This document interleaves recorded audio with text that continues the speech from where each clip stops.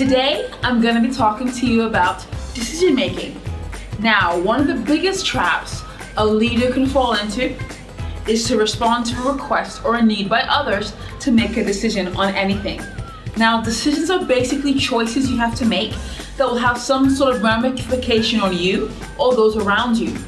But bottom line, a badass leader never, ever makes decisions.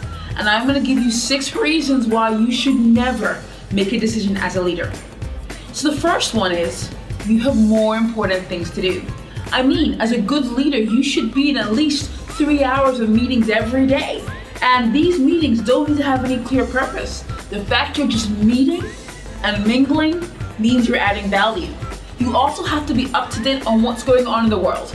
So you need to be on CNN.com or CNNBC or checking the newspapers or on Facebook. I mean, you've got to do that. If you're not doing that, then how do you know how you can be more effective? The second reason why a leader should never make decisions, well, if you do, you'll get sucked into low-value activities like having to review documents or procedures or even analyze data.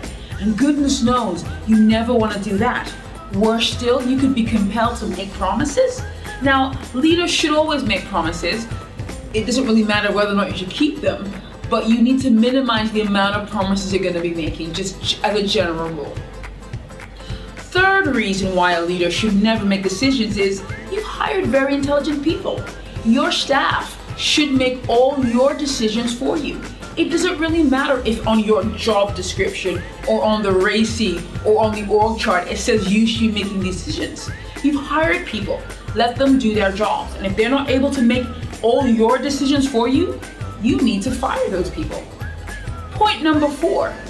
If you make decisions, you're going to be tasked with doing a little low-value work.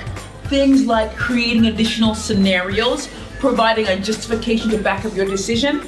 I mean, who wants to do that? Or people could reject your decision, at least part of it, and ask you to come up with more options, and that just turns into much more work. And like we say, you don't need to do low-value work like that. You need to spend more time online surfing the internet or going to meaningless meetings. So, no, stay away from decisions.